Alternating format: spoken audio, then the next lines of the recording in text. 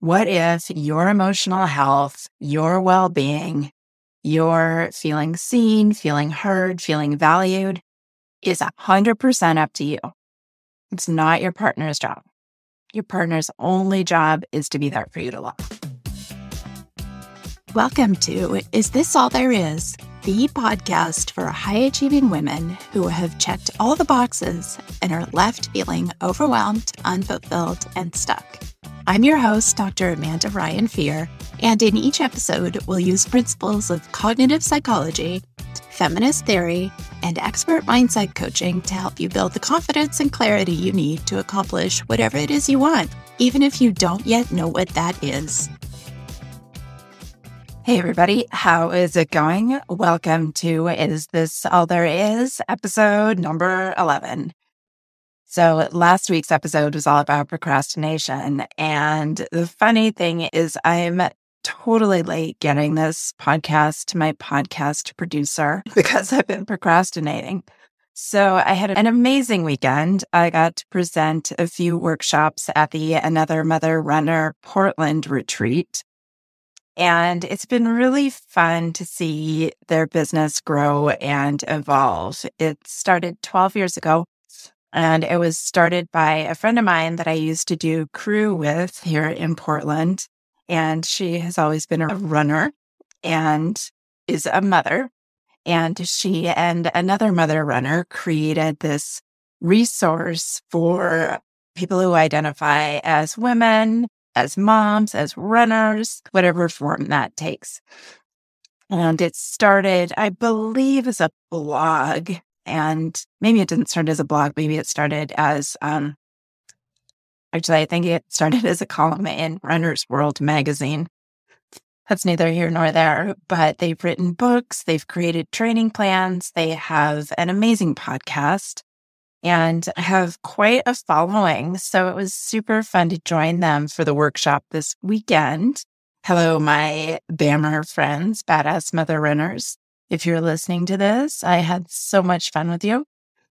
But anyway, it was a really busy weekend. And then on Sunday, can't remember what we did, but we did something. And usually I record my podcasts either on Friday or over the weekend. But since I was doing these workshops, that was pretty much consuming all of my time and energy. And then today I sat down to record it and had like 5 coughing attacks and then suddenly realized it was time for a client phone call. So anyway, here I am after procrastinating recording this. So having a human brain is hard. I hope you're offering yourself some compassion because humaning is messy. Anyway, I digress. Today is all about relationships. It's all about other people. And there seem to be themes that run through the weeks with my private coaching clients, where even though each one comes to me with something different that they want coaching on that week, sometimes there are similarities with what they want. And last week's theme that continued on into the Another Mother Runner workshops was, how do I control my partner? How do I get my partner to do what I want them to do or to stop doing something that I don't want them to do? And so I thought, this has been enough of a theme and it keeps coming up. I should talk about it on the podcast. So here I am. Today, I'm going to give you the secret to controlling other people. Well, not really, because spoiler alert, we can't actually control other people as much as I know you want to. Life would be so much easier if you could control your boss and what they think. If you could control your coworkers and what they think. If you could control your kids, make them do what you want them to do and not do what you don't want them to do. And above all else, if we're in a partnered relationship, if we could control our partners, life would be so much easier. But unfortunately, we can't. All we can do is control our thoughts about them. Because if you've been listening to this podcast for a while, you know it's not our circumstances that cause our feelings. It's not what happens to us or what other people do or don't do that causes us to feel a certain way. It is our thoughts about it. So, the first concept I want to teach you today is the difference between emotional adulthood and emotional childhood. Now, emotional adulthood and childhood actually have nothing to do with your age. Probably about 90% of the human population is in emotional childhood, regardless of their age. When we're in emotional childhood, we think that other people cause our emotions. So, what I mean by that is your partner does something and you feel anger. And you think your partner caused this anger. Your partner made you angry. And in fact, our language points to this, where we say things like, when you forgot to unload the dishwasher, it made me angry. Or when that person cut me off in traffic, it made me angry. Or that thing you said to me made me really sad. And we think this is evolved communication, right? Because at least we're talking about how another person impacted us. But really, another person cannot physically make you feel an emotion. Only your thoughts about what that other person did cause you to feel that emotion. We know that because in homes all across the country, there are partners forgetting to empty the dishwasher. And in some homes, that makes people really angry. And in other homes, they don't care. And in yet other homes, it's amazing when the partner doesn't remember to empty the dishwasher because then you get to do it yourself. So, same circumstance, a wide variety of interpretations and a wide variety of feelings. It's not what another person does or doesn't do that causes our feelings. It's our thoughts about what they did or didn't do. And so the converse of emotional childhood, where we think that everybody else causes our feelings, the opposite of that is emotional adulthood. So emotional adulthood is where I want you to be because it's such a better place to be. It gives you your power back. What I mean when I talk about emotional adulthood is you realize that you're responsible for your own emotions. Nobody else is responsible for your emotions but you. And this is where some of you will start to heap criticism upon yourself. Like, if I'm always feeling a negative way and it's my fault, then I need to do better. But it's not to make yourself more self-critical. It's not another reason to beat yourself up. All of your power is in realizing that you get to control your emotions. It's your thoughts that create your emotions. So when we're thinking about our relationship with other people, this is really powerful. Relationships are simply our thoughts about another person. You might have a friend you love dearly and someone else might not like her at all. And why is that? It's not because your friend behaves differently around different people. Your friend hasn't changed. The other person has a different experience of your friend because the other person thinks different thoughts. That person's relationship with your friend depends on that person's thoughts about your friend rather than on your friend.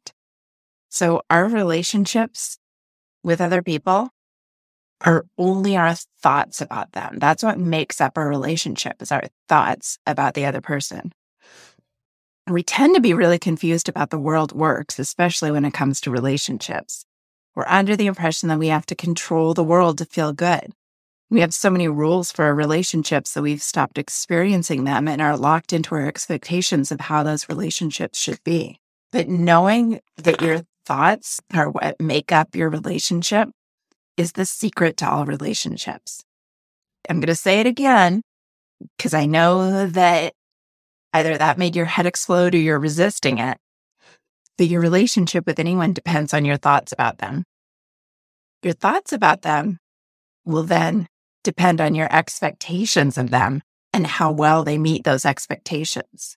We tend to think that it's the other person's job to make us feel a certain way, right? If they can control our emotions, then they should spend their efforts for good rather than evil.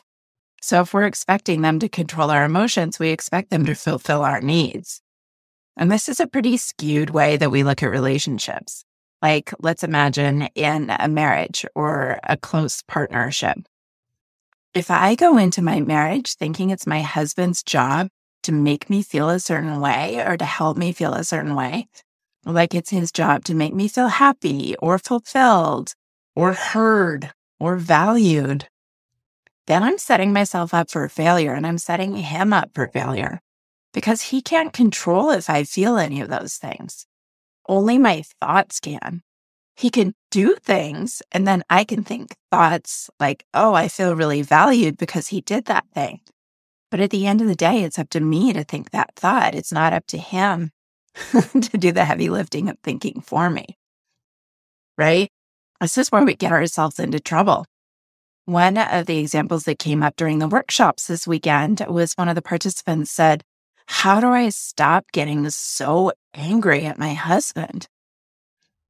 And she had described how he'll do something small and she'll just fly off the handle and she'll know that she's doing it, right? Because we have this meta awareness of what's going on with us and what we're doing. And she was like, how do I control that? How do I not freak out so much when he does something? And I asked her for an example and she said, well, something that drives me crazy is he forgets to turn off the coffee pot. So she comes home at the end of the day after a long day and the coffee pot's still on.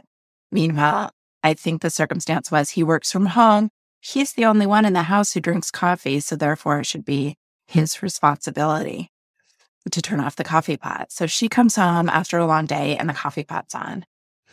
And I get it. It's pretty gross if the coffee pot's been left on all day. So she'll get really upset. She'll get angry. And it'll take her a long time to get on the other side of it. She'll be angry for a long time. And she asked me, how do I control that? What I asked her was, what is she making him forgetting to turn off the coffee pot mean? Because it's not his action, or in this case, inaction of forgetting to turn off the coffee pot that's causing her to feel anger. It's her thought about it. It's what she's making it mean. So that's where her power is. She gets to control the narrative of what she's making it mean. And in this case, she was making it mean he doesn't respect me. I've asked him to turn off the coffee pot 8 million times. He still refuses to do it. Therefore, he doesn't respect me. Now, how familiar is that to you, right? Like this seems to be what we do in our relationships. I have another client, when we first started coaching together, it would drive her nuts that her fiance wouldn't put his shoes and his coat away when he got home. And she was like, we have a specific spot for it, but he just takes them off when he gets in. He hangs his coat from the dining room chair. And what she made it mean was that he didn't respect her. We tend to do this a lot in relationships, as we make it mean that our partner doesn't respect us, or our partner doesn't value us, or our partner doesn't hear us. But really, it wasn't the action of him not putting his things away where they're supposed to go that was causing her to feel disrespected. It was her thought, he's disrespecting me, that was causing her to feel disrespected and feel angry.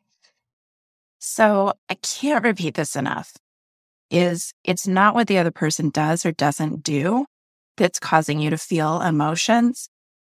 It's your thought about it. It's what you're making it mean.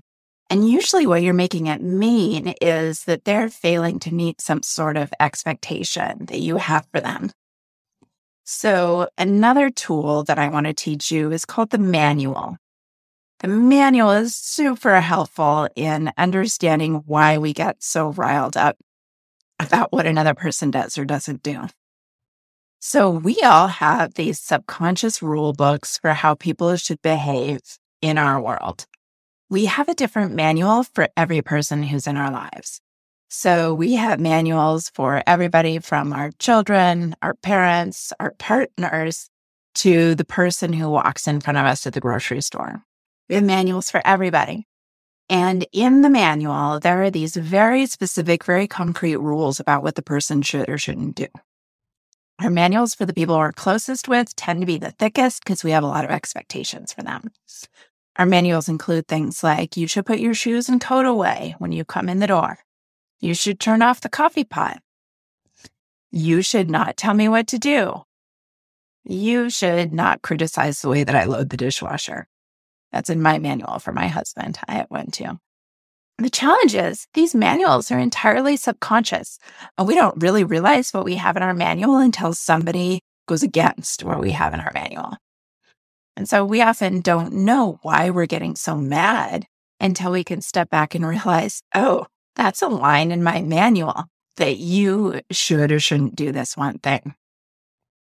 The challenge is everybody else in our lives has a manual for us too. So our partners also have a manual for us about what we should and shouldn't do, and they get angry or upset or whatever emotion they're feeling simply because we violated their manual. So it's really important to recognize that you're getting angry with your partner not because what he or she is or isn't doing, but because of what you're making it mean and what line in the manual you think they violated. This is where all of your power is, because we'll never be able to control another person, or at least until I figure it out and make $1 bajillion. The very least we can do, or the only thing we can do, is control what we're making their behavior mean. Going back to our relationship is built entirely upon our thoughts about another person. I want you to think about this. You can't actually have love for another person. You just have loving thoughts when you think about that person. Your thoughts, when you think about them, create the emotion of love in your body. You can't be mad at someone. You only have thoughts that make you mad, that cause you to feel the emotion of anger. Here's a really powerful one. Someone can't hurt your feelings. Someone does something, that's the circumstance. You think a thought about it that causes you to have hurt feelings. You simply have thoughts that hurt. Once you truly understand this, your relationships will never be the same. They'll be so much better in every way. Personal example, the example of loading the dishwasher wrong is one that my husband and I bump up against all the time. He knows that I don't take too well to being told specific ways to do things. And so over time, he's learned to say, can I make a suggestion? But when he says, can I make a suggestion? What I make that mean is he thinks I'm not doing it right, which triggers a really sensitive spot in me because the perfectionist in me is afraid of doing things wrong, right? I have to do everything right. And so the story I tell myself is he thinks I'm not good enough when he wants to correct how I do something. So this happens with the dishwasher again and again, where I'll load the dishwasher and then he'll come and he'll reload it. That's the circumstance. I load the dishwasher, my husband comes and reloads it. I get upset. In fact, I feel shame. That's the first emotion that I feel. Not because he's reloading the dishwasher, it's because I have the thought, I'm not good enough. I'm not good enough to load the dishwasher right. So of course that feels ouchy and I don't like it, and that makes me feel angry. So it's this whole story that I have about not doing things right and not being good enough that causes me to first feel shame. And because we don't really like feeling shame, often anger comes to protect us from feeling shame. So then I get angry. So then I want to throw something and I want to say, fine, I'm not going to do anything around the house ever again because you don't like how I do things. So why do I even bother? I'm going to take my toys and go home, right? Who is that a familiar situation for? But then I know that it's really not about his actions. It's about this story that I'm telling myself about it. And that helps because that gives me some space between the thing that happens, my thought, and the reaction. And that is really important, having that space, that second to reflect of, do I really want to get upset about this? Here's what I want you to know is adults get to do whatever the heck they want. Trying to control them is futile. They don't like it. It's hard for you. You're an adult, so you know what that means? You get to be and do whatever you want. You don't have to do anything you don't want to do. This does not make you selfish. This makes you a human being with free will.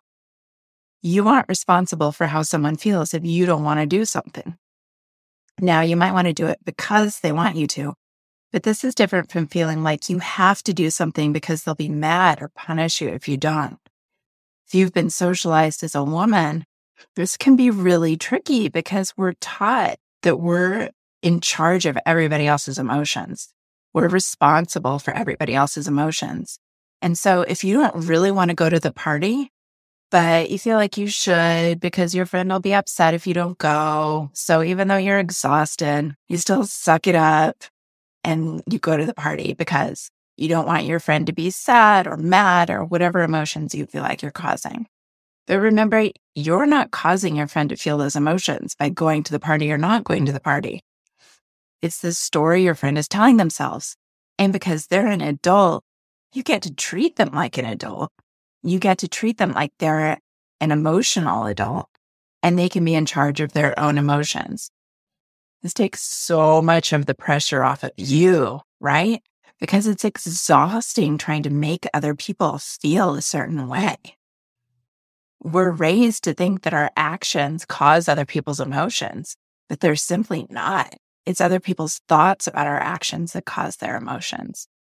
So you get to decide if you actually want to go to the party or not, and your friend gets to decide what they make that mean.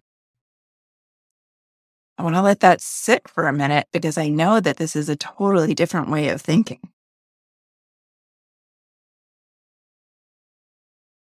Adults can do all sorts of things. They can lie, cheat, steal, come home late, forget to do things, smell bad, leave their stuff all over the house. You can complain, yell, be passive-aggressive, give them a cold shoulder, or freak out all you want.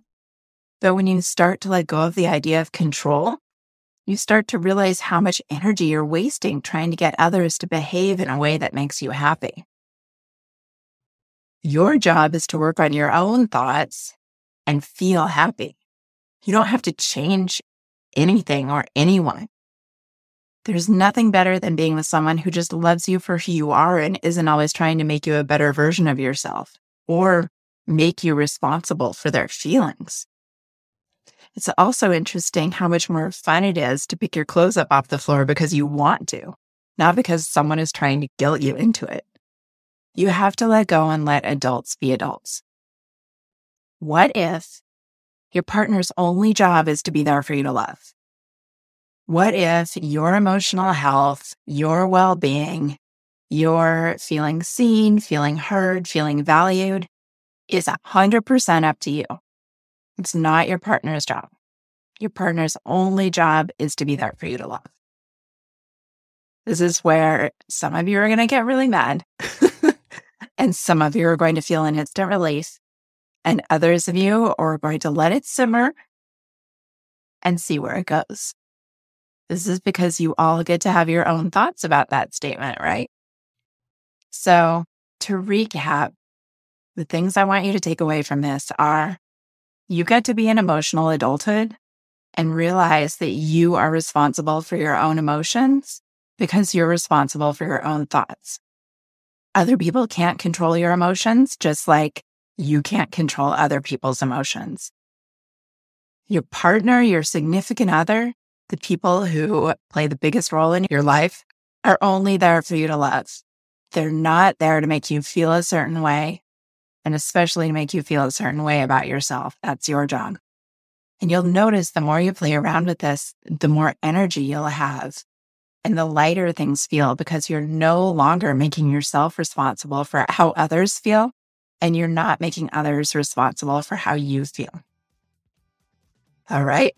Hope you enjoyed this one. Leave me a message if you have questions or if something came up for you, if this was helpful. Hope you're doing well. If you found this podcast helpful, head on over to iTunes to subscribe, rate, and leave a review. Go ahead and send it to a friend while you're at it. Thank you. My mission in life is to liberate women from the limiting beliefs that are holding them back from living their fullest, most joyful lives.